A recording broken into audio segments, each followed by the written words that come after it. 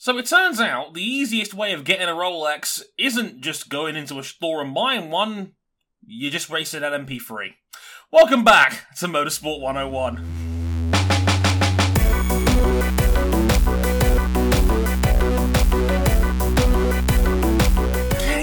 My first sports car intro. Are you proud of me?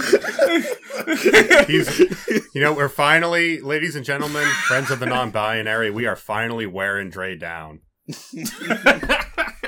They broke me. They left me in a cage. Not only did we leave him in a cage, but the Rolex 24 at Daytona 2021 edition was just good enough to make Dre actually sit down and enjoy it for an hour. It was more than that. I think I did about 8-9 hours like this year. Normally it's like, I'll do the first hour. It's like, oh, that was fun, and I'm going to go off and watch YouTube instead. But, no, just in case you were wondering, hi, I'm Andre Harrison. Welcome to episode 288 of Motorsport 101. Yeah, this is a sports car edition. One I actually watched. You see what lockdown's done to me, people? It's made my hair like this, and it's made me watch sports cars. So you see, this is how you know it's going to hell. With me, as always, is RJ O'Connell. Hello, sir. Some goofball in a hat and a red shirt has run out of the field. Now he takes off his shirt. He's running down the middle to 50. He's at the 30. He's bare-chested and banging his chest, and now he runs the opposite way. He runs at the 50. He runs at the 40. The guy is drunk, but there he goes. In case you didn't know, it was the Super Bowl. This past weekend we recorded this on February 10th, and it was the Super Bowl past this last weekend. The highlight of the game, besides Patrick Mahomes having 5 of the greatest incompletions you will ever see in a football field, was Kevin Harlan commentating another streaker. I love that man so much. In a Super Bowl! Why is this dude not calling it on television? Right! The man's hilarious! He was like, take off that bra and be a man! Oh dear! It's like Harden was like, this is my moment right here. Oh dear. I think we can all agree it was better than the actual game content. Yeah, pretty much. Congrats to Tom Brady on his 7th MAGA hat. Championship. With the Tampa Bay Buccaneers, their first Super Bowl in 19 years. Congrats to them. How does it feel to be the game manager, Tom? How does it feel to be Brad Johnson 2.0, Tom? We're not bitter at all, are we? None at all. Even though half the podcast are New England Patriots fans, we're not salty about this at all, isn't that right? I know that my Buffalo Bills would have... I'm just fucking with you. Yeah, sit down. Sit the fuck down. Get out. 2 minutes 45. I've already seen it, Cam! Guess who's black... I was like, 2 minutes 45. Guess who's black on the bleep machine, King? You're welcome. Oh dear. Some things never change. Yes, some things never change. Poor Pat Mahomes, man played the game of his life while being swallowed by 14 linebackers. And the most memorable thing to take away from that game was the weekend becoming a meme.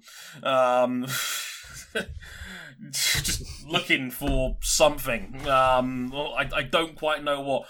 I heard the story. Apparently, he paid $7 million of his own money to set that up, and I was just like, "Wow, you paid that much." It sounds like the intro to a Top Gear challenge on new Top Gear. It's like, we got 1,500 pounds of our own money to pick a new car. Yeah, that's exactly what it was. God bless him. But that was fun. Also, dear Glazer family, I know you're celebrating a wonderful Super Bowl win. If you mind siphoning off some of that cash towards the other major sports group you own, that would be nice. Dre, I think you should know that there is no monetary cash prize for winning the Super Bowl. It's the clout, but you do get endorsements. It's the clout that matters. You get plenty of endorsements. It's the little things. Look, Jadon Sancho might be available this summer, okay? Man needs bread. It's a global pandemic. We ain't got fans coming in right now. Wasn't he supposed to be available last summer? And then that fell through. All I'm saying is, though, I think there's an easy fix to like some of Man U's defensive issues, and that just comes with the talent exchange, bringing over some of the Bucks defense over to play the other football. I would be more than happy to exchange Harry Maguire and David De Gea for Levante David at linebacker. I can happily plug him at centre-back, and we never concede another goal again, because if he isn't making tackles, he is going to literally, like, pile driver Sergio Aguero to the ground. Let's have Donny van der Beek as a slot receiver. Beautiful. Deceptive speed. It all works around here. Great route runner. Also, I didn't formally introduce him, so it's only fair if I do. Hello, Ryan. How are you, sir? I'm doing okay. Tough Knicks loss last night. We're no longer in a playoff spot. Oh, the Knicks not in a playoff spot? I mean, what a surprise! It's different now because there's a glimmer of hope. Well, see, it's the hope that gets you, isn't it? You know, like, hang on. I've got to ask, based on what we were talking about a couple of weeks ago, do you still have to post a letter on the Glickenhaus's factory door now? No, they say you score points. Damn it! Yeah. Just because they turned on an engine that they didn't build doesn't mean that they get to win this. They have to meet the minimum classified distance. Chickens. More like Chicken House. Oh. On that note, we'll get into a little bit of the set list here. We are going to be reviewing the Rolex 24 Hours of Daytona, of course. Breaking all of that down. 5 different classes. A genuinely really exciting, really cool 24 hours of racing. Yes, this is me saying this. And it wasn't on the script. No one has fed me a penny to say this. Honestly. It was good. I really enjoyed it. Some of the script. I helped with some of the script for structuring purposes. But yeah, Dre, you enjoyed this. I mean, we all enjoyed this. We thought it was a good time. Well, mostly a good time. We'll get into that. We'll get into that. We'll also catch up on some of the news. The biggest name in Formula One has signed the ting, as we Brits would say. We'll get into that. We'll talk a little bit about the context behind that. We'll be talking about the restructuring of the Re-Racers 1 initiative. Portimao is back! Yeah! Who doesn't love some of that? And some of the news that are coming out of American motorsport as well. In the IndyCar team was a very important team, has made its first driver announcement. So more on that later on as well. But in the meantime, there are some places you can find us. We're on YouTube right now. youtube.com/motorsport101 if this is the audio version of us. If you're on the video version, hi! Like the video down below, subscribe if you like us, hit the bell, all that fun stuff if you haven't already. We're on facebook.com/motorsport101. We're on Twitter at motorsport_101. Our handles are on the screen right now. If you're watching on YouTube, if you're not, they're at Harrison101HD, at RJ O'Connell, at Ryan Eric King, and at cbuckley917. We're on Instagram at motorsport101pod. You can check that out for all the latest episodes, extra news, and some extra tidbits out of episodes that didn't make the final cut. Or in this case, some out of context stuff as well, because Rezzy's an evil man who runs that out of context page. All of that as well on there. Motorsport 101 Pod on Instagram. And again, if you really like us, you can back us financially on Patreon. Patreon.com/Motorsport 101. $5 gets you early access to all of our audio episodes. $10 for the video versions as well, and you get access to the supporters club of our Discord server where you can listen to these episodes live as they're being recorded. Shout out to Finley, Jason, Sasha, and Vic for tuning along with us as well. Thank you for that, and you can find all of those details on our website at Motorsport 101. We'll be getting a spruce up in the next month or so look forward to that too. So keep half an eye on that. So, after this quick musical break, we'll be back to talk about the Rolex 24 Hours of Daytona. Rolex 24 at Daytona, the first major endurance sports car race of the year, did not disappoint. The presence of NASCAR drivers like Jimmy Johnson, Chase Elliott, and Austin Dillon grabbed all the mainstream headlines, thanks NBC, but the Rolex 24 at Daytona was won for the 3rd straight year, and the 4th in 5 years, by Wayne Taylor Racing. But this time it looked a little bit different. This was the first overall win for the defending champion Acura ARX 05. ending the Cadillac DPI VR's undefeated 4-year run as the overall winner of this event. Philippe Albuquerque was trusted to hold the wheel to the checkered flag, and to hold off a hard-charging Chip Ganassi Racing Cadillac, on debut, of Renger van der Zande in the final hour to take the checkered flag. Albuquerque and his one-time rival Ricky Taylor, the oldest of 2 second-generation racing brothers, became 2-time overall winners of the Daytona 24 Hours, with Taylor winning upon his return to his father's team. Indy 500 winners Helio Castroneves, he of magnificent hair, and Alexander Rossi, who desperately needed a pick-me-up after a dismal 2020 in IndyCar, add Rolex 24 overall victories to their CVs for their role in the victory, something that should give each driver a boost going into their own respective 2021 campaigns. 2 late punctures ultimately doomed Ganassi's bid at the victory, but they performed impeccably. Van der Zande, spurred on by his dropping from Wayne Taylor Racing at the end of last year, was a driver reborn this weekend. So too was Kevin Magnussen, eager to get back to his winning ways after an unfulfilling end to his F1 career. And Scott Dixon, well, we know this dude can drive. We also need to give Kamui Kobayashi some love in the Ally Cadillac Racing number 48. His back has to be sore after an incredible overnight carry job. Jordan Taylor and Nicky Katzberg led a Corvette Racing 1-2 finish in the GTLM category, with the flagship Velocity Yellow number 3 C8R joined by co-driver Antonio Garcia, but not in the post-race celebrations, when Antonio Garcia was pulled mid-race for what turned out to be a false positive COVID test.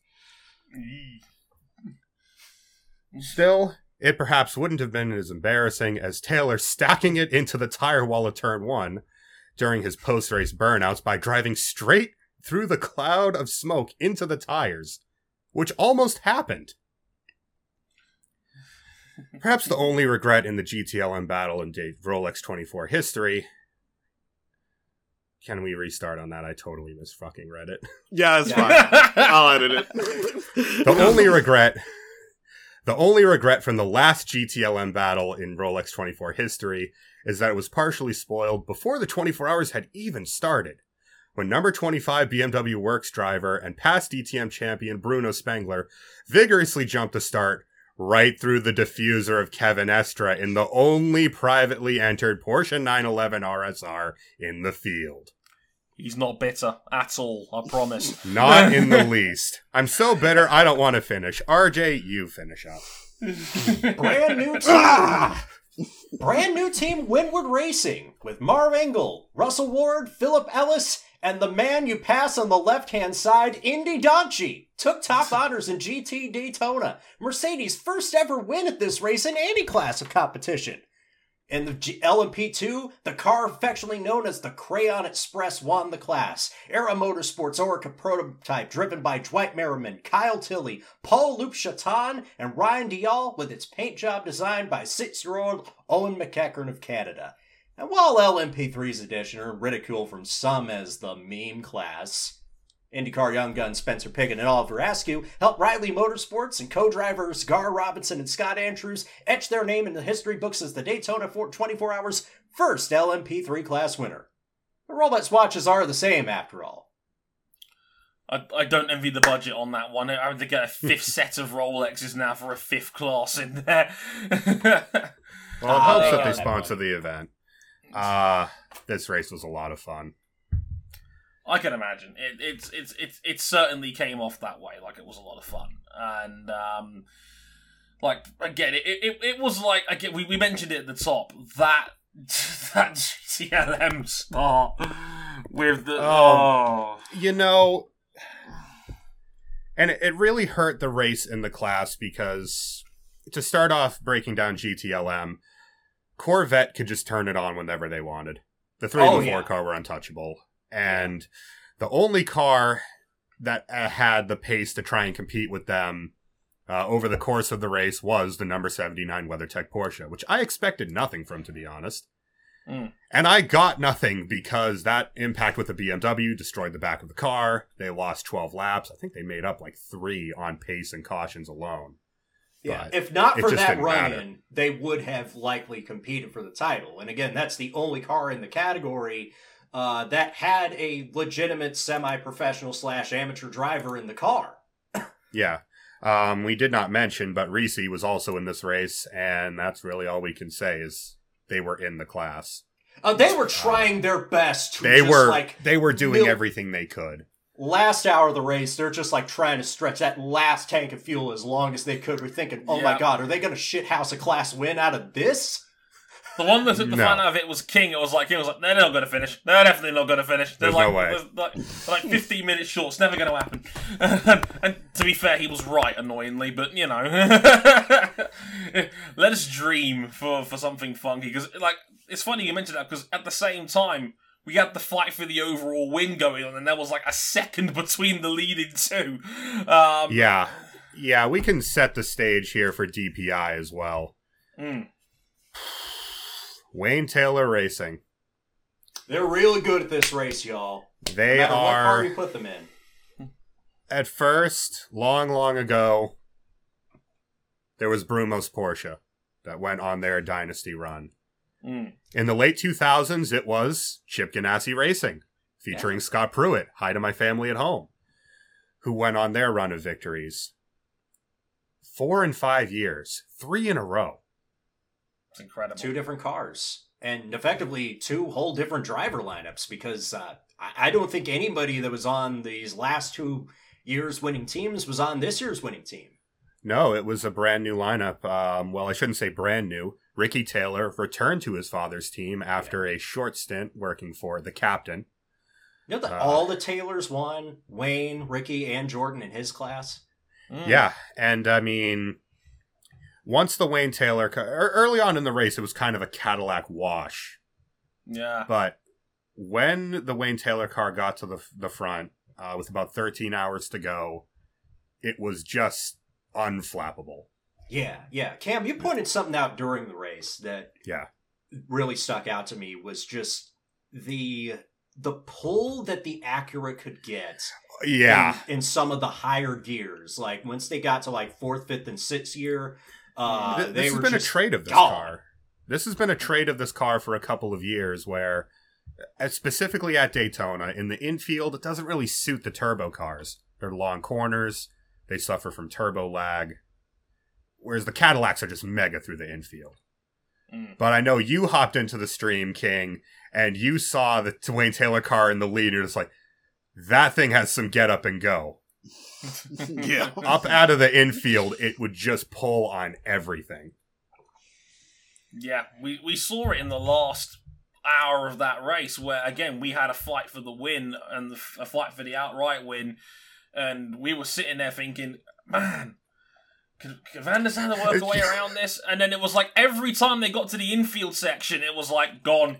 Pulls out 4 car every lengths. time they'd pull up out of the infield and up onto the oval, the Acura would pull up through the gears and just disappear down the road. Boof. Gone. Yeah. And that's where I think the race was won, is Wayne Taylor Racing. They just work harder and smarter and more in depth at this race than everyone else. Yeah. It's not a coincidence that the winning car spent the least time in the pits. Yep. And that they called the strategy right. At the end of the race, it was not the fastest car on track. But they knew that if they had track position, that Acura V6 would keep them in. They would keep them in front. Savvy race. It was a savvy race. Philippe Albuquerque was great. Ricky Taylor, upon return to his father's team, wins his second Rolex. Yeah.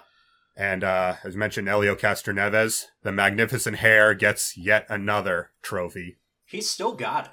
He's still got that hair, and he's still got that speed. And some guy called Alexander Rossi. I heard he's pretty good. Yeah, I feel like this is going to be a big shot of confidence going into his 2021 IndyCar season, because he needs that. He needs that really bad. I want to talk about Ganassi, because even during the qualifying race, we knew that this team was going to be a problem. And I know they blew a couple of tires at the end that cost them a shot at win, but oh my goodness, everybody was on fire today. Kevin Magnussen, I know it's going to be talked about because he is a recent ex-Formula 1 driver, and he has even said, yeah, he's not going back to Haas if they need a substitute. He is good where he is at. He looks like the Kevin Magnussen of old. He looks like the Kevin Magnussen that was the top prospect of McLaren's Young Driver Academy. He looked like he had been doing this for years. He was aggressive when he needed to be. He could hold it back a little bit when he needed to. Amazingly. And, yeah. He, I think maybe learning where the tires come in. I know he mentioned that because these tires are, of course, very, very different from what he's been used to for his entire career. Yeah. But he drove a great race. Renger van der Zande was driving with the rage in that final stint. Oh, yeah. He had entrails coming off the back of the car like in Back to the Future. Like that. Like, when you see this baby hit 188 miles per hour, you're going to see some serious shit. This was the Renger van der Zande that got the Wayne Taylor Racing drive before he signed. And when he was at Wayne Taylor Racing, it felt like he was fine, but he was never really a game changer in a race most times. The problem for a given driver in DPI, and we'll touch on the NASCAR people who made it over a little bit later. Yeah. But the depth of talent in this top class is so deep that if you have not so much a weak link, but just someone who isn't a top tier driver on planet Earth, it's gonna show up. And even outside if you are of Daytona, a top tier driver. Yeah, even if you are a top tier driver, you have to bring your A game, and Renger always brings it at Daytona. We have to give that to him. And with the storyline of him having been dropped from Wayne Taylor Racing at the end of last year, or if we're going to be honest, kind of underperforming, he saw that black and blue car in front of him, and a switch flipped in his head. He drove out of his mind. I know what else may have also affected that, because Renger was in a certain Honda NSX GT3 in a certain race in South Africa, a race that he probably should have won, and then didn't. And I think this is like his first major race since then. It's just like, I got to get back at this. I cannot lose another race like this. Kialami last year didn't happen. Because it's important. It's important to the storyline of the race. Oh yeah, not if it's retcon. Oh yeah, Mazda had a great day with their car. Before we get to them, also Scott Dixon. Scott Dixon is Scott Dixon. You know what to expect. Yeah. I think Dixon had the fastest overall average lap time of anyone during the race, which is like the least. I certainly was in the top. Yeah, he was up near the top. We'll get to who had it a little bit later, but and unfortunately, that straight line speed advantage for the Acura meant that Renger, he was abusing the curbs a little bit much at the end of that race, and it took one final slam into the curb through the bus stop to end Ganassi's chance at the win. I think they ended up 5th. Oh, yeah, it was. I mean, back to the Wayne Taylor car. They were the immovable object to which there was no unstoppable force. Yeah. In third, as RJ just mentioned, Mazda. Mazda, who did the reverse of what they did last year. Last year, they pushed like hell for the first 12 hours, and then had to back the engine down on both cars to make sure they made the finish. This time, they went down 3 laps early on in the event with various issues. Gearbox issues with the rear lights shutting off randomly. Yeah. But they persevered. They used the cautions and some pretty solid pace to get back on the lead lap. And with about 4 hours to go, they cut that engine loose. Maybe this was the strategy they should have had all along when they had 2 cars. Maybe they simply should build an engine that can do 24 hours while pushing. But they were very competitive. Harry Tincknell, who, of course, was the star of We don't have to bully you, Harry! We don't have to bully you anymore for your marked man Burnout Paradise takedown of Helio Castroneves last year. 24 hours! 24-hour race. Harry Tincknell was fantastic. He was one of the fastest drivers in the race. Were it not for a rear wing issue near the end, which crippled their downforce while helping their straight line speed, maybe they could have fought for the overall. Just maybe. Just maybe, and you know how long they've been working to get at it. Hell, there was a point where Mazda would be lucky just to even finish this race with one car, let alone be in contention to win it at the end. Yeah, this is only the second. This is only the second time a Mazda has finished this race without major mechanical problems. The first time was just last year. Wild. Yeah, with another podium. We happened to skip over the car that finished in second place. Yeah, I thought the Ganassi car actually finished second, but no, it's the Ally car. It's the Jimmy Johnson and Friends car, as it was advertised. As it was advertised, and you know what? Jimmy Johnson wasn't half bad. Jimmy Johnson wasn't that bad. I mean, no, he was in not fact, good he was in a... up until his final stint, because I think he had a little bit of trouble with the transition from day to night, and I think the bigger thing was that the Ally car just didn't really seem to gel with daytime conditions. It was on fire during the night. Yeah. But Jimmy did a good job. Once he was a little bit tentative on cold tires, but once he was up to pace, he was right in the middle of the road. Yeah. Which for someone who has driven proper sports cars, because we're not going to count the old Daytona prototypes for the sum total of a week, they weren't real prototypes. Fuck off. Do I gotta post a picture? Dre, you don't know. No, Dre, you don't know. No, this isn't. I'm not being Jim Glickenhaus here. It was a bad time. Yeah, it was like, hey, your dad and a bunch of his friends go into a garage and build a sports car. That was old Daytona prototype. Yeah. Old Daytona prototype looked a bit like looked just the looked like my first. It looked like my first Group C car as a drawing. But I posted a picture of the very best one, the Picchio DP2. Yes. It's great. Oh no! Why would you do that to Dre? No monocoques, only steel tubes. Oh. Yeah, which almost cost someone their life in 2014. Moving on. What is that? The rest of this 48 lineup was an embarrassment of riches. Headlined by one Kamui Kobayashi. It's not Pagano, but yeah, it's Kamui. Kamui loves this place, dude. Kamui Kobayashi was the fastest driver on average during this race. Other than the aforementioned lack of pace during the day and a spin when he tried to send it into turn one for the lead, Kamui was ridiculous during this race. I mean, there was an instance during the night where he walked up to Scott Dixon and hit him with a steel chair. You just don't do that to Scott Dixon. Yeah. Like... You don't pass Scott Dixon around the outside of the bus stop as casually as he did. You don't do that to Scott Dixon. But that's why they love Kamui in F1, and he's bringing that same heat to the 24 Hours of Daytona, a race he nearly won for the third straight year. Yeah. Man's box office. Yeah. You put him in anything sports car-wise. He's ridiculous. Yeah, his finishing record of the last 3 years is first, and second. Is this going to be sufficient enough to fit in the Autosport Top 50 this year? We'll see. Well, maybe if they bury some inferred prejudices. Alongside him in that car, Simon Pagenaud, my boy, did a very good job. Was also one of the faster drivers in the event. And returning to prototypes, one Mr. Mike Rockenfeller. He still got it.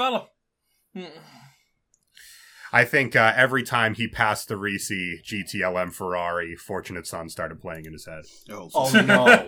Oh no. Oh dear. We're going to quickly run it down for the rest of the class.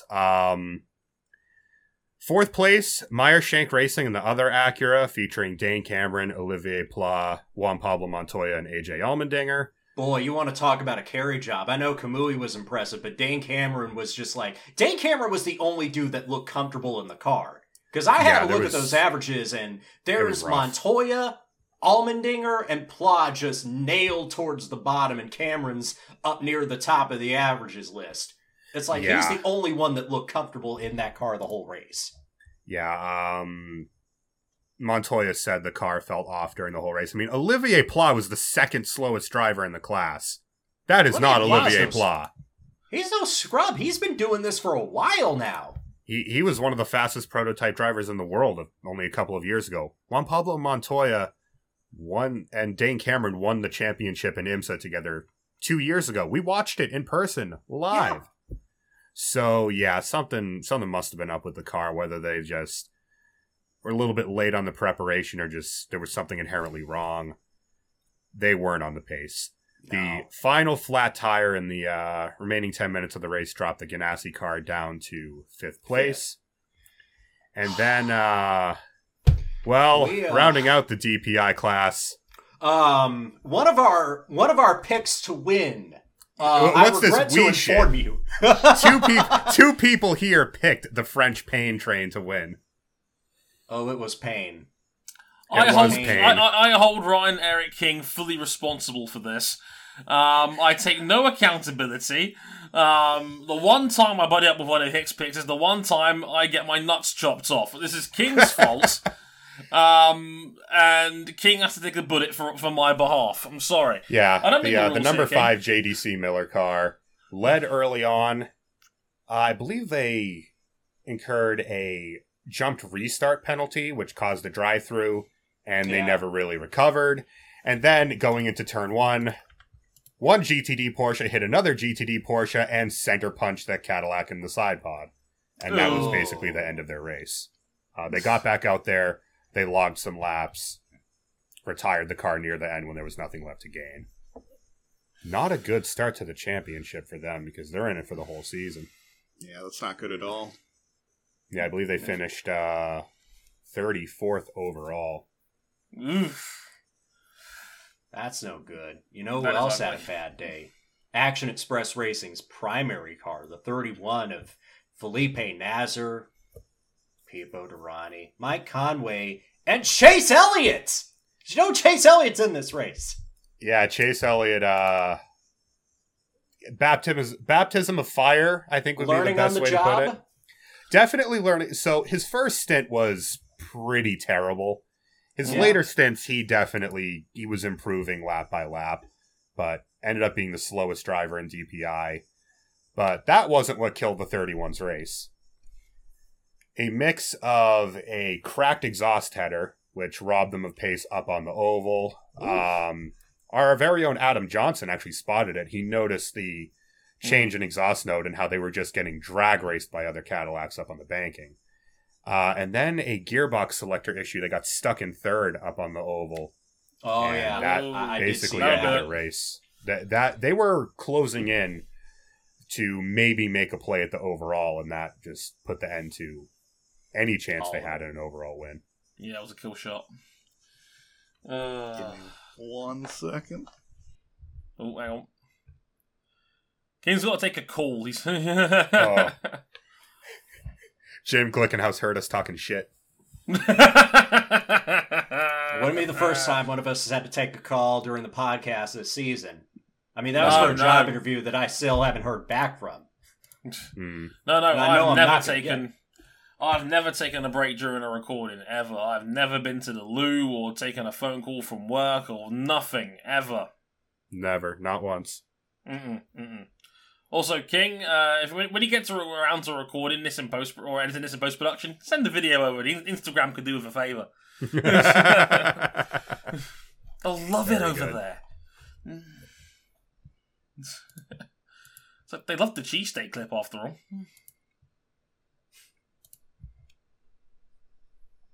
Now I want a cheesesteak, goddammit.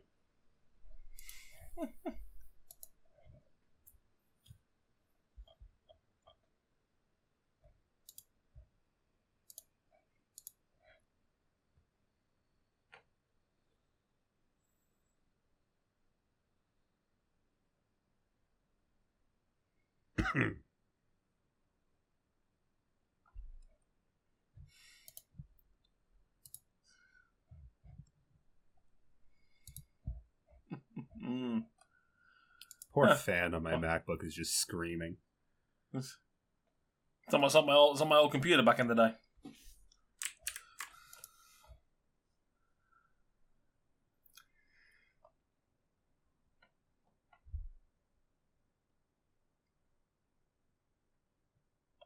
CPU chilling at a nice, even 10%, or 26%, and it's only because 11% of it is Audacity right now.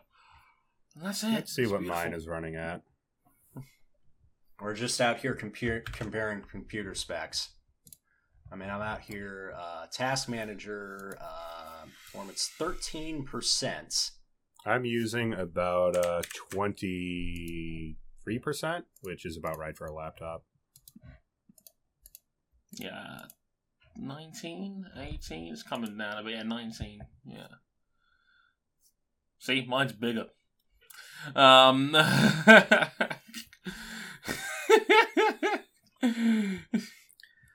All right, King is back, and finally, there is totally nothing to edit out of that totally won't end up being a future blooper clip. No.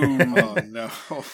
Oh God, and yeah, I believe the Whelen Engineering car ended up a cool 4 laps down on the leaders. Not actually, it was way more. I don't like how this is formatted. Anyways, they had a rough race. That's DPI for you. Yeah. And I'll quickly run it down in GTLM. Yeah, Corvette 1-2, BMW, Risi, BMW, and then many, many laps down, the number 79 Porsche. I thought this was a good race. If you have a chance to watch any extended highlights, I know NBC Sports has a 40-minute highlight package on their YouTube channel, if you could have access to it. Otherwise, IMSA was nice enough to upload the whole thing in parts, in segments. And you probably watch it at 2 times speed. Yeah, unfortunately, they desperately need to hire a new sound engineer because you can't hear the commentary in those uploads. No. Yeah, NBC's extended highlights, I think, are about 40 minutes. Yeah. Watch those, and then just watch the last hour on the IMSA upload, because the lead for the overall was really... The fight for the overall lead was really that good. Yep. It's so good. Yep. Awesome stuff, indeed. Should we crack into the news, fellas? Let's do it. We got F1 news. One more thing, just before I move on to that real quick. Just wanted to say, yes, I do agree with my cohorts. It was a genuinely really fun race. Yeah, we finally were starting to knock those castle walls down. Look, it's 2021. It's been a hard year. Last year was hard for everybody. Maybe it's time I soften my stance on some things just a little bit. Like Dre, IMSA only has 4 endurance races a year. You could do this. I would say, and for the ones that aren't full-blown enduros, the sprint races are often even more exciting because they're condensed. Well, to be honest, I don't watch them. Well, you know what?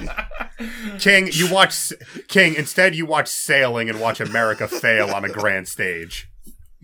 You know, I didn't say anything on that one. You know, like, I'm normally Mr. Anti-Sailing guy. This man dragged me out to watch sailing, to watch our boat fly up into the air and hit the water so hard it punched a hole and almost killed someone. You know why it happened? It's because it was sponsored by Airbus. Yeah. It was an omen.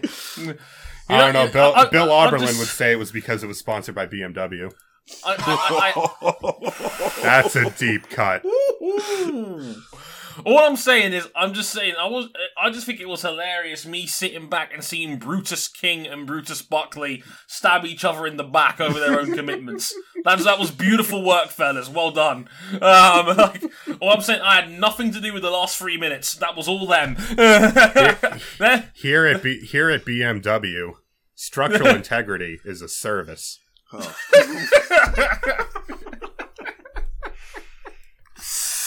Oh. I have learned over the course of the 24 hours, I learned to hate this brand more than just about any other. Thanks, Bruno Spengler. Heated seats for $19.95 a month, Cam. While we order Cam some counseling, let's do the news. Yeah, let's talk about competent German manufacturing. Let's talk about Mercedes-AMG that got the deal done. Yes, in F1 this week, Sir Lewis Hamilton, the man who has won 7 titles before Touchdown Tom did, finally signed a 1-year contract extension that will keep him at Mercedes-AMG in 2021. As part of the deal, Hamilton and Mercedes have established a joint charitable foundation devoted to promoting diversity and inclusion in the sport, which is awesome. Says RJ, now let's get crazy and talk a little about Hamilton, Bottas and George Russell are all out of contract at the end of this season. Yes, quite right.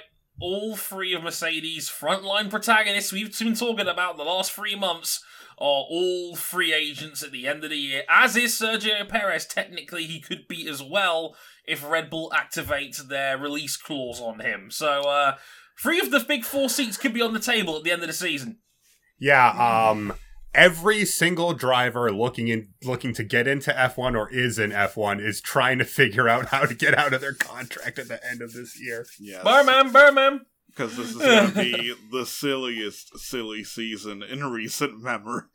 Yeah, I literally called it on Twitter the other night, double dip silly season, because you think about it, last year's was pretty hectic as it was. We had Daniel Ricciardo move, we had obviously Sebastian Vettel swap around. Until the end of December, we thought Sergio Perez might genuinely not be here at one point. Alex Albon was in and out after 2 years. It was a pretty hectic silly season by F1 standards last year. How can you top it? Well, just make 2 of the most dominant seats in the history of Formula One open at the end of this year. With 3 dudes probably fighting for 2 of those seats. Maybe 4, maybe 5. Maybe 4. You never know. Stoffel could get that chance. It's everyone in F1. It's every reserve driver. It's Fernando Alonso, definitely. You can hear it right That's now. That's not happening, Cam! Flavio will try and make it happen and fail miserably. Yeah, apparently Esteban Gutierrez is sat outside Brackley's factory door to be number 1 in the queue already. I have a super license now! Look at it, back. Toto! I can drive! Oh my god. If there's one surprise out of all of this, it's that it's only a 1-year deal for Lewis. It's a minor surprise. I wouldn't say it was a major surprise. I was sure it was going to be a 2-year. He would give the new cars a try and then go from there. Yeah, because that's the thing that Hill reported. Damon Hill said it was going to be a 2-year deal, and then everybody was worked up because he said, he's going to have a veto clause to see who his teammate's going to be. And so everybody that is on the George Russell pain train is just like, oh no, they're going to sign Valtteri Bottas again, not knowing, hey, Lewis could use that veto against Valtteri. You never know. Well, here's the thing. That's old news because ever since he got into his Mercedes contract, Lewis has had he's had say on who his teammate is. Well, he's never had a contractual veto, which he's never had a contractual veto, but he requires Mercedes to consult him beforehand. I was like, we're gonna re-sign Valtteri. Lewis, bitchin'. I can picture that in their voices while Lewis is snowboarding and Toto is picking up the commission check. Picking up the commission check. Do we think this is going to be Lewis's last F1 deal, or do we think he's getting one more after this? Like, I genuinely feel that technically he has a 1-year deal, but it has to be a 1+1, right? It's got to be not really a player so much as a driver option. Yeah. That's what it feels what like. I was going to say was that, 1 year gives him all the leverage in the world. Look, Toto is not going to push Lewis Hamilton out of that door. That's more than obvious. He knows. He spoke about it in the re-signing himself. Just how integral Hamilton is to the team and the brand at this point. At this point, it's a golden handcuffs deal. You sign Lewis as long as he needs. I think the only reason it took this long was because setting up charities are a time-consuming process. You can't just, we've got a charity now. No, you need to hire people, register it, all of that fun stuff. That's a lot of paperwork and contracts. I think that was probably the reason why it took so long. And the way that those guys were so laid back about it from day one, if you take them at their sincere face value, this was always going to get done. But I think I think setting up a charity now, we know that was a part of their new deal, then I think that's probably what was keeping it in the pipeline until the first week in February. Yeah. They worked us! They worked us, Marks. I mean, they worked us into a shoot!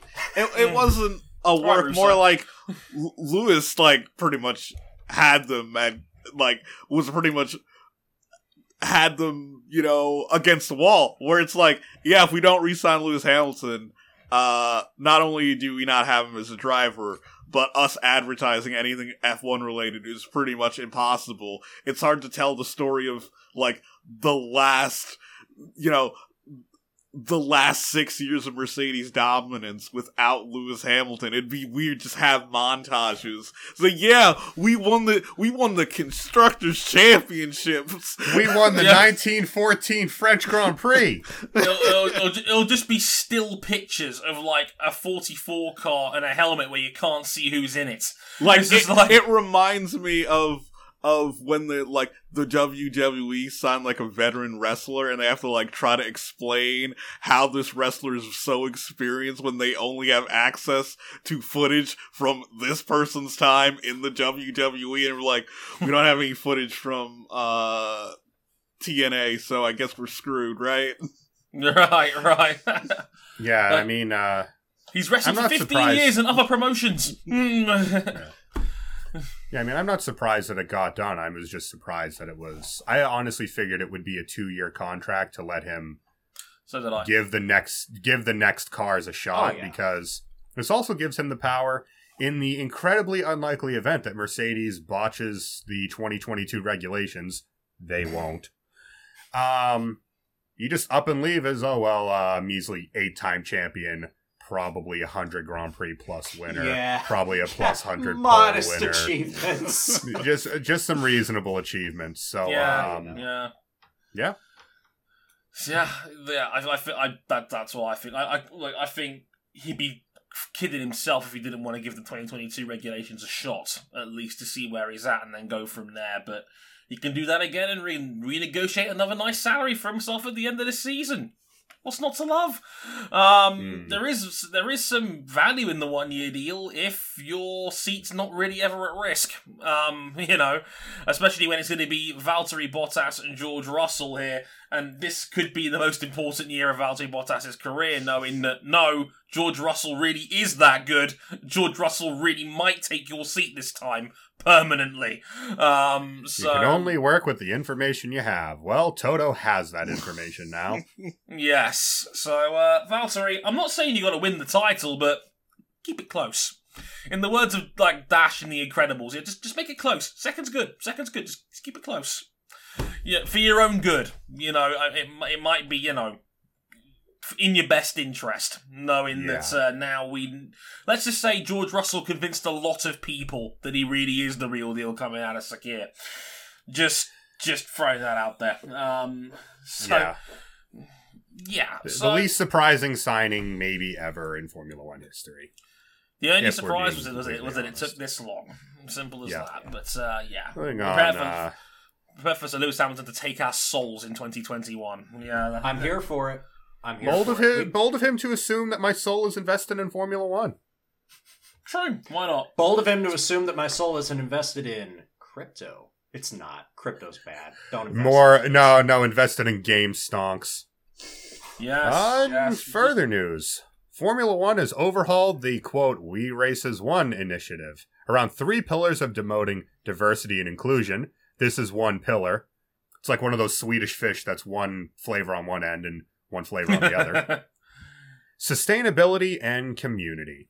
The corporate co-op rainbow motive is gone. Questions whether it ever really should have been there in the first place. And the pre-race moment of reflection is still up for discussion. Dre has written a good thing about it on his new Substack page, which we failed to talk about in the initial housekeeping. Dre on Sports. What's Substack? Is it our website? No, not really. Look, it was more a personal thing, so I thought it would be a bit too shameless to put it in the housekeeping intro, because I never plug anything I do on at the top of the show, ever. But what are you all looking at? Please buy the Kick on Amazon. I've still yet to, because I completely forgot to do so. See? Sometimes it's justified. Anyway. My co-presenter lets me down. I'm so upset.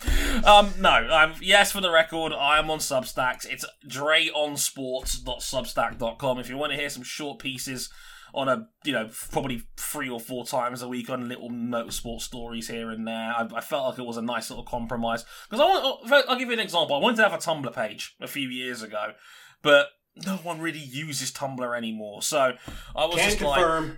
Yeah, yeah, that all kind of went downhill when they took away all the porn. It's the new PDF. Really?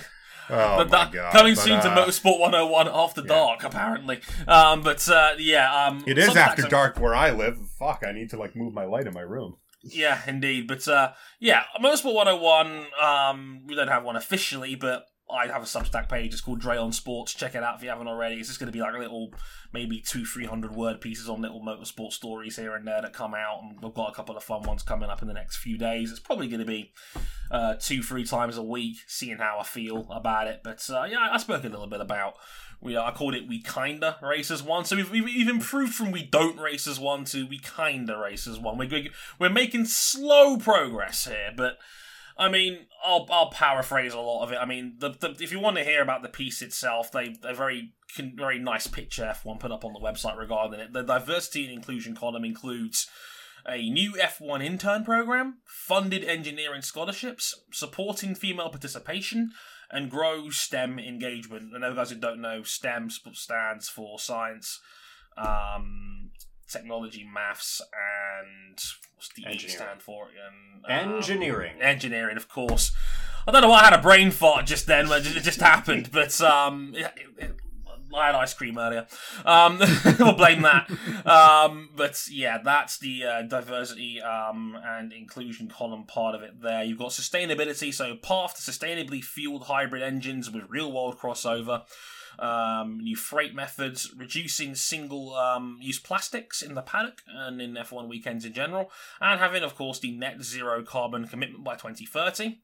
And in the community tab, they are committing to long-term projects with our global promoters and creating positive, lasting change in local communities. Guys, it's still vague as fuck. I'm not gonna lie to you. Yeah, we're just gonna ball everything up. We're gonna just do what Formula E did. Just take everything we wanted. Take everything that we assume. We support everything. Yeah, everything that the woke people like. Put it into one banner. Yeah. Sell merch. That's what we're gonna do. Yeah, that's really what this feels like. It's the effort. The effort before was slightly higher than zero. Now it's a little bit higher than that. Yeah, look, I was genuinely concerned that Stefano Domenicali wouldn't pick this up, and I thought it might just fade into obscurity and nobody asked questions about it. I am glad that at least Stefano has taken that ball and continued to run with it. That's the one good bit of news. That's one piece of good news I have about this. I have concerns. It'd be real awkward if it just vanished. Then it would be a bigger problem. Oh yeah, I wouldn't put it past this sport to just forget about it, But no, that's the good news. The bad news I have is that one, this is still very vague across the board, and I mentioned it in the piece in the sense of the destination sounds nice and fancy. How are you going to get to that point? Where is this money going? Also, I do love, the weird things you have to think about. It's we're going to help local communities. I'm local to where? The tracks? How many, Yeah, it's China's track in Shanghai's in the middle of nowhere. Yeah, you have the first chapter and the last chapter, but you don't have all the chapters in the middle to stitch them together. Right, this is what I was going to say in the sense of, it's incredibly vague. There is no hard plan that's been announced to say how they're going to get to this point. And the problem I have with this is that now we are over 8 months into this plan since it was originally first announced right before the first, I think it was first or second race weekend of the year when the 2020 first season race started. Weekend, yeah, so, where did that first million go? From Chase Carey. Where did all the merchandise sales you encourage us to buy merch for go? Because, the branding's been dropped, but last year we were encouraged to go to your website and buy merchandise saying that, the proceeds are going towards this campaign and we don't know where that money's going. And I said in the piece, the more transparent you are about things like this, the more good faith you're going to raise with people. Yeah. Especially when you're dealing with cynical bastards like me that don't believe in things like this from big name corporations. And especially heading into this was not the most, well, actually, this was not the most cynical one of these initiatives I was about. Formula E, still very, very, very disappointed. Because it was literally like, well, we're gonna kneel and or stand for all the good things in the world. Plus that one person who died building this track here in Berlin. Which made things really awkward. From this day forward, I stand for the opposite of killing. Gnadab. And it felt like they left their participants with no out because if you don't support, like, if you deviate from the norm, then you might be protesting something that you might not mean to protest. Right. And admittedly, of these initiatives, I had IndyCar on the bottom when we first started out, and then surprisingly, they're number one at the moment. They've actually done stuff. Well, we'll get to that. We could see it. Formula E started at the bottom and was somehow able to get even lower. Right? How's that doable? Like, what's the progress? Because, like I said, we've been at this nearly a year. It's radio. There's radio silence. We keep hearing the typical corporate taglines of what we're doing, and then we don't see anything. Yeah, like there is no tangible, measurable change that we can see or believe in yet, and it's been nearly a year.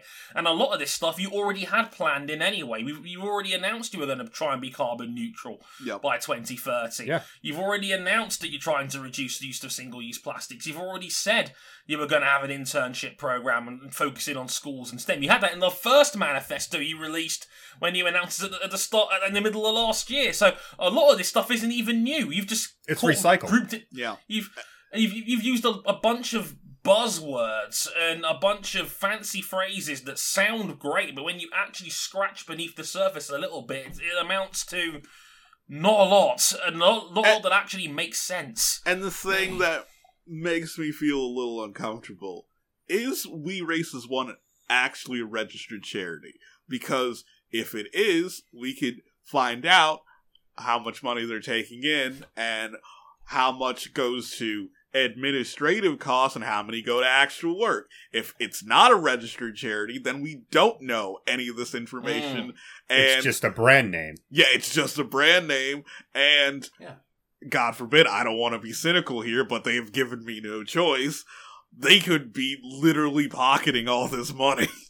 Right. Yeah, we're not necessarily saying that they're doing nothing. We're saying we don't know. We keep saying, you keep telling us that you're doing things. Show us. Give us tangible evidence. Show us what you're doing, where this money's going, and your timetable on how long you think some of these things are going to take, and how you're going to address the problems. Yeah. Not just that you're going to, but how. Sorry, King. I was just saying, when people make objectives in business, they say go by SMART objectives. Give us something that's measurable, realistic, and timed.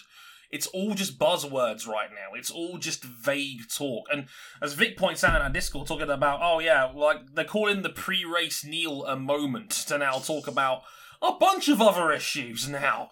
Honestly, back when this whole thing started, they purposely kicked the can down the road. We're going to wait and see what other sports organizations do.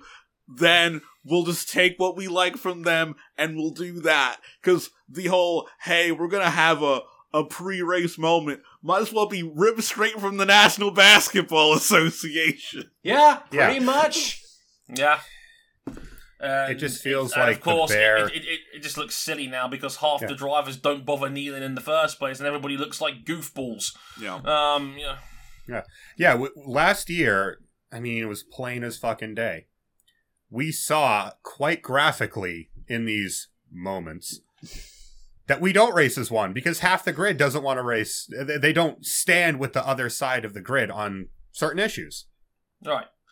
Look, Stefano, I know your heart's in the right place, but like an episode of WandaVision, it's time to start, showing us rather than telling us that there's something funky going on here, because you're going to lose a lot of good faith with people if you insist that something is happening, but yet we've seen nothing, and it's been nearly a calendar year now. Yeah, Formula One's already a bougie enough sport as it is. And at least I'm glad that they dropped all the rainbow marketing, and I'm amazed that people were just up in arms like, how could they possibly drop this corporate co-opted rainbow marketing? That's it's the best same move they've had since they came up with this. It's the same shit as some brand out there on Twitter changing their logo on Twitter to have it all rainbow color, but they're doing nothing to actually improve the lives of the people that actually work there who it's supposed to market it towards. Well, and here's if we could tie it all together. If you're doing what you're saying, and you are making these donations, you are putting in the effort to be more inclusive, it shouldn't be difficult to show us that. Yeah. Yeah. And it's an issue when, I hate to bring it up, that the extremely, extremely very rich and very white sport of sailing is doing more to be more diverse than Formula One. Good fucking lord. When the America's Cup is like, in the regulations you have to list everyone who works the team and have a photo of them. A short bio would be preferable, but you don't have to include them. Just include their name and job title so you can see everyone who works here.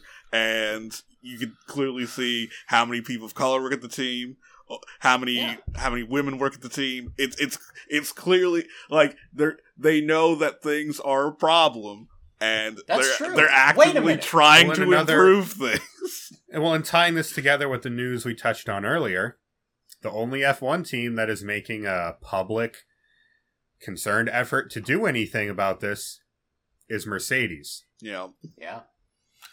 Another charitable foundation, and when they talked about increasing diversity, they actually had a timed and realistic target. 25% of new employees into the company by 2025 will be of an ethnic minority background. See, that's the shit. That's the stuff that I do like. You can measure if it was all down to the teams that were involved in the sport, if it was all down to constructors, if it was all down to sponsors and the driver academies and the manufacturers actually putting forward this change, because let's be real, I don't trust the sport as a whole to do this. Yeah, I don't trust We Races One is just FIFA's end racism campaign, but with 4 wheels attached to it instead of a ball. Yeah. It's that again, with Mercedes, as Dre put it, they gave us tangible evidence. And if you're doing what you say you're doing, tangible evidence should be easy to produce. I'm over performative marketing gestures. I think we all are. We all are. It's nice to have the rainbow on the side of the safety car. That's neat. But it ain't accomplishing shit. Yeah. And going back to other minor stories that happened during our break, the fact that it took the FIA pushing and the FIA prodding and maybe even subsidizing the Ferrari Driver Academy to sign their first female driver. It's not a good look. It shouldn't take incentives. Yeah. No. The fact that the FIS get involved is a problem. It's embarrassing. Yeah. The U.S. single-seater ladder, on its own, without Ferrari's help, is doing more in that regard than the Ferrari Driver Academy is. Baffling. And then people on Twitter are clapping their hands going, look, a woman in the academy, great! And then realising this is how the sausage is made back here, and it's like, oh god, not again. Yeah. They're not doing it because they want to, they're doing it because it's their best it's their interest. It's a token gesture. Yeah. As much as we've said things we're not 100% on board with Sophia Flourish, but when she thought she was gonna get some association with Mercedes, not necessarily an academy placement. And she just did a brand get it. deal. Yeah, just anything, and she got nothing. That was a bad look for everyone involved. I agree. Yeah. Indeed, there is a lot of work to be done. I personally on this will keep digging and chasing this up. I've got people that I know on the inside who work within F1 who I know are very frustrated about the lack of transparency regarding all of this. So trust me when I say they're listening, but I think it's going in one end and out the other. Yeah, unfortunately. Getting them to listen is one thing. Getting them to take action is quite another. Game entirely. Quick side note regarding Formula 1 as well. Officially announced today that Portimao will take the to be announced slot on the Formula 1 calendar. That'll be on May the 2nd, later this year. So yeah, Portimao's back. I've already joked now it's become the world's new favourite backup track. Apparently they're going to build another golf course round the back to celebrate their extra money. Because, you know, if there's one thing the Algarve lacks, it's golf courses. So yeah, the Portuguese Grand Prix will be back on May 2nd. Should be fun. Great track. Keep it low grip. And, you know, have some fun things happen. Just have Carlos Sainz lead about 3 laps to give us the idea it might be really good or something. Yeah. You know, and hey, if this F1 thing doesn't work out, you already have a banger of a track for motorcycles. We've proven this now. Yep, indeed, because MotoGP will probably be back there at the end of April. It's not 100% confirmed. It is. End of April, basically, so expect Portimao to be back on the MotoGP calendar too. A little bit earlier compared to the season finale slot we got last year, but Portimao's fun, so hopefully it'll be a bit closer to Miguel this time around when he inevitably takes another Grand Slam. Let's go stateside. Yeah, stateside, where we are. Romain Grosjean is employed. Back. Well, can we say if he's back if he's never driven here before? Romain Grosjean is back, and he's in IndyCar. Now, this was initially announced by accident on NBC's Rolex 24 broadcast. They kind of let that one slip. Mm-hmm. But it is official. Romain Grosjean will run the road and street course rounds in Dale Coyne Racing's second car, now in a partnership between Coyne and journeyman NASCAR team turned journeyman everything team, Rick Ware Racing. I love that all the long-time American motorsport fans immediately was like, where the hell did Rick Ware get all this money from? When the hell did the W in Rick Ware Racing stood for worldwide? Like...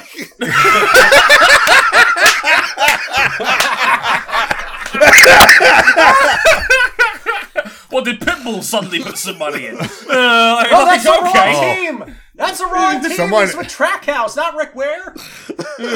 Someone engraved that in the quotes chat. Oh! No. I want a plinth! With that on it!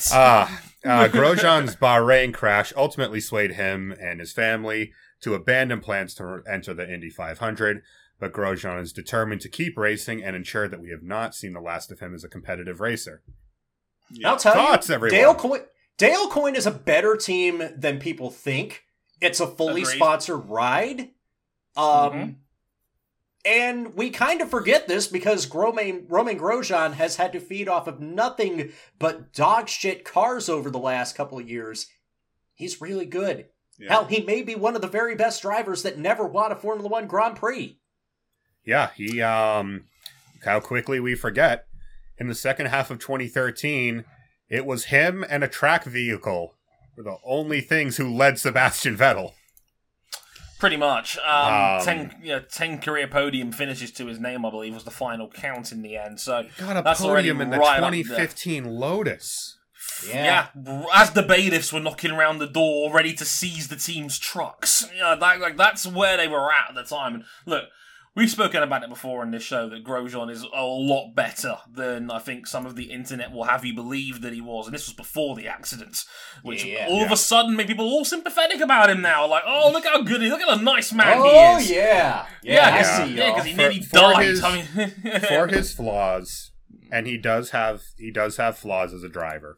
Of course. He was always a little bit too aggressive, maybe not the most spatially aware person.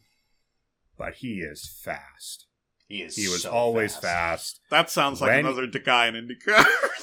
He sounds like another... Yeah, okay. Yeah, actually, we can get to that, because, of course, another Formula One alum ended up in IndyCar after coming over from F1 with a reputation as a fast but really accident-prone driver. And now he's got two instances of himself on the Borg Warner. It helps. So, I think it's a great fit, and as RJ alluded to, I think Dale Coyne is a better team than a lot of people give it credit for in IndyCar. They can certainly punch above their weight. They are excellent strategists as well.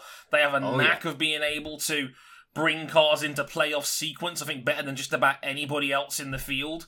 And not just that, too, but I feel like, especially lately, I feel like Romain Grosjean's personality would work really well in America. Like, we were already having conversations Romain and Simon Pagenaud having culinary-based fistfights where Sebastian has to step in and moderate. I would love that. I mean, yours. Romain's personality off the track has always been one of the more fun in Formula One. Never afraid to speak his mind.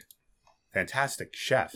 As we man can cook. And someone needs to buy me the Romain Grosjean cookbook for Christmas, okay? Like, honestly, someone needs to get on that. Listeners?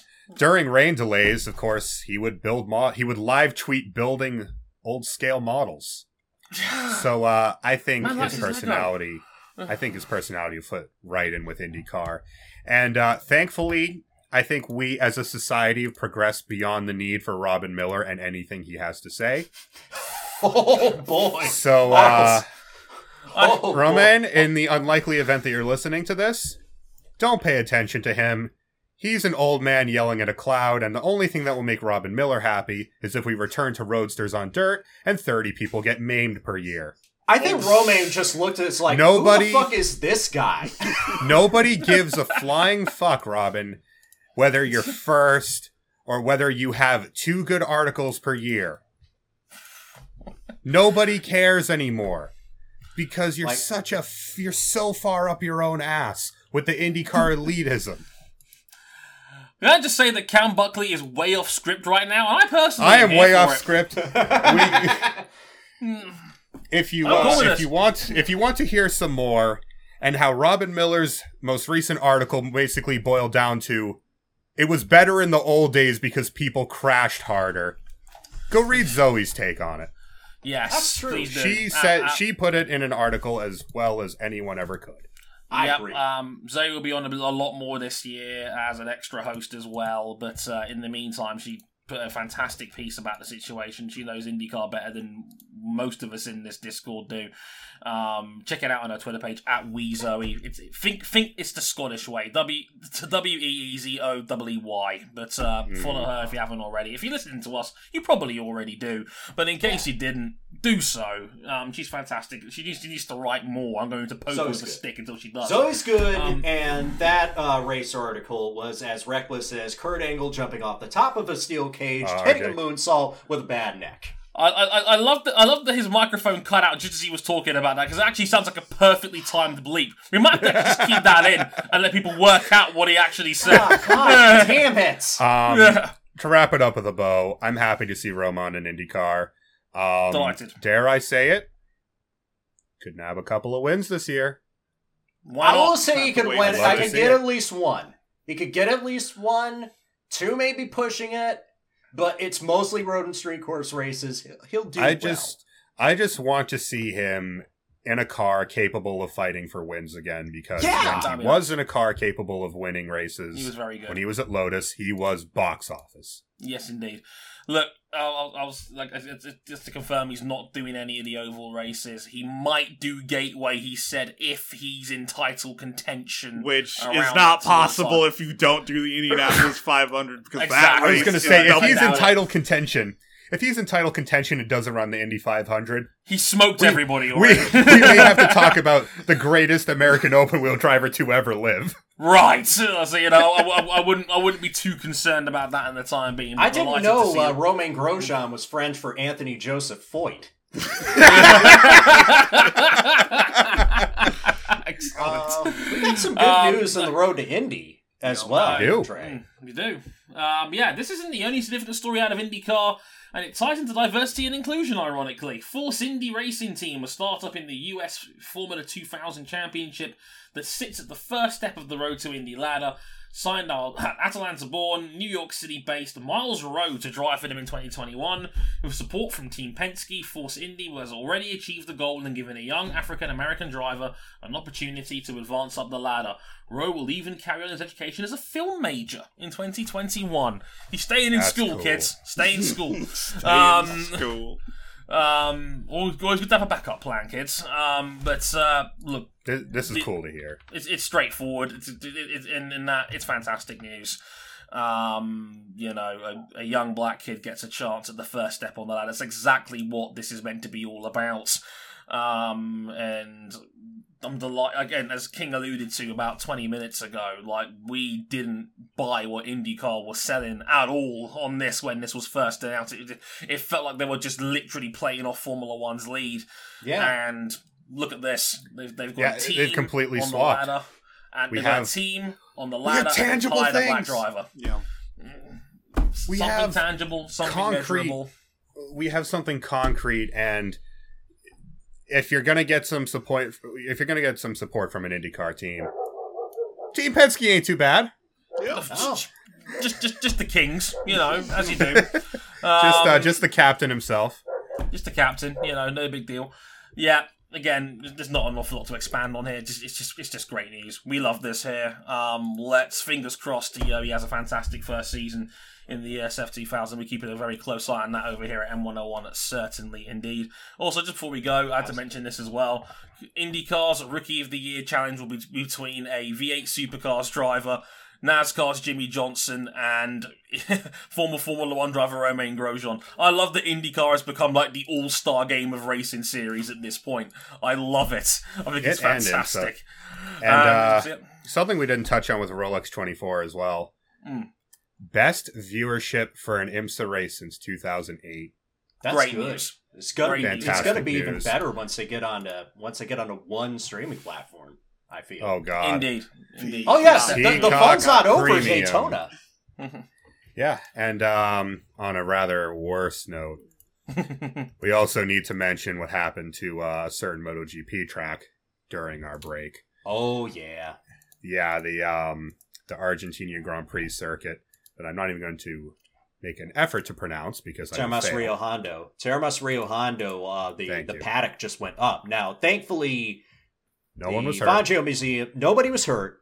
Fangio Museum's still good, and they can rebuild it, but it's convenient that they had to delay the event towards the back end of the calendar because they're going to need that in order to finish all those facilities if they do have a race. Yeah, it's put that race even more up in the air, obviously. With the current global situation, it already was delayed, as RJ mentioned, but don't be surprised if we don't have a MotoGP Argentinian Grand Prix this year. Yeah.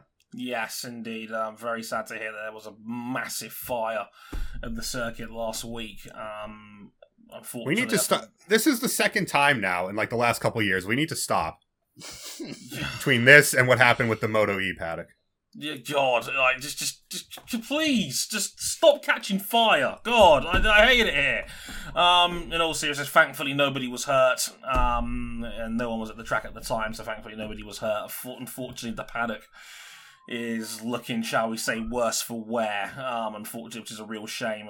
Thankfully, the track is covered from an insurance standpoint. Apparently they did have fire in the insurance, so financially, they'll be covered. They are going to rebuild it. They are aiming to still have a MotoGP race in November towards the end of this current season. So, fingers crossed if they can get it rebuilt in time. We'll still have a race there this year. It's touch and go, but fingers crossed. Also, thankfully, the Fangio Museum with a lot of his old exhibits and very, very important gear there as well. Worst kept safe, thankfully, as well. So, a little bit of history was able to be salvaged, which is good to hear as well. But obviously, I've thoughts with the guys in Argentina. Hopefully, they can get that thing rebuilt. Because it's a great track. It's a fantastic track for bike racing. And hopefully, we'll see it on the calendar this year again. That'll just about do it on this episode of Motorsport 101. We'll be back next week, a little bit earlier than planned, because we're going to be talking about the 2021, and I get to say this now for the first time, Formula E World Championship. Yeah. Oh, yeah. The championship of the world. Lovely. So we'll be talking about that in greater detail on next week's show. Basically, you can find us one more time. We're on youtube.com/motorsport101. Again, Twitter handles are on the screen right now. Facebook.com/motorsport101. We're on Twitter, motorsport_101. Handles, like I said, on screen personally. On Instagram, motorsport101pod. And patreon.com/motorsport101 if you want to back us financially, if you haven't already. $5 for all our catch-up shows, all our audio shows. $10 for the supporters club of our Discord. You can listen to these shows live as they're being recorded, as well as access to all the video shows as well. Shout out to Jason, Sasha, and Vic for sticking around as well. Much appreciated. Website for all the details as well, motorsport101.com. And if you want to read some more silly thoughts on motorsport here and there, Substack from Dre on Sports. Check that out if you haven't already. Until next time, I've been Dre Harrison. They've been RJ O'Connell, Ryan Eric King, and Cam Buckley. And until next time, thank you very much for watching and listening. Sayonara. Later, y'all. Bye. Daytona 500 hype.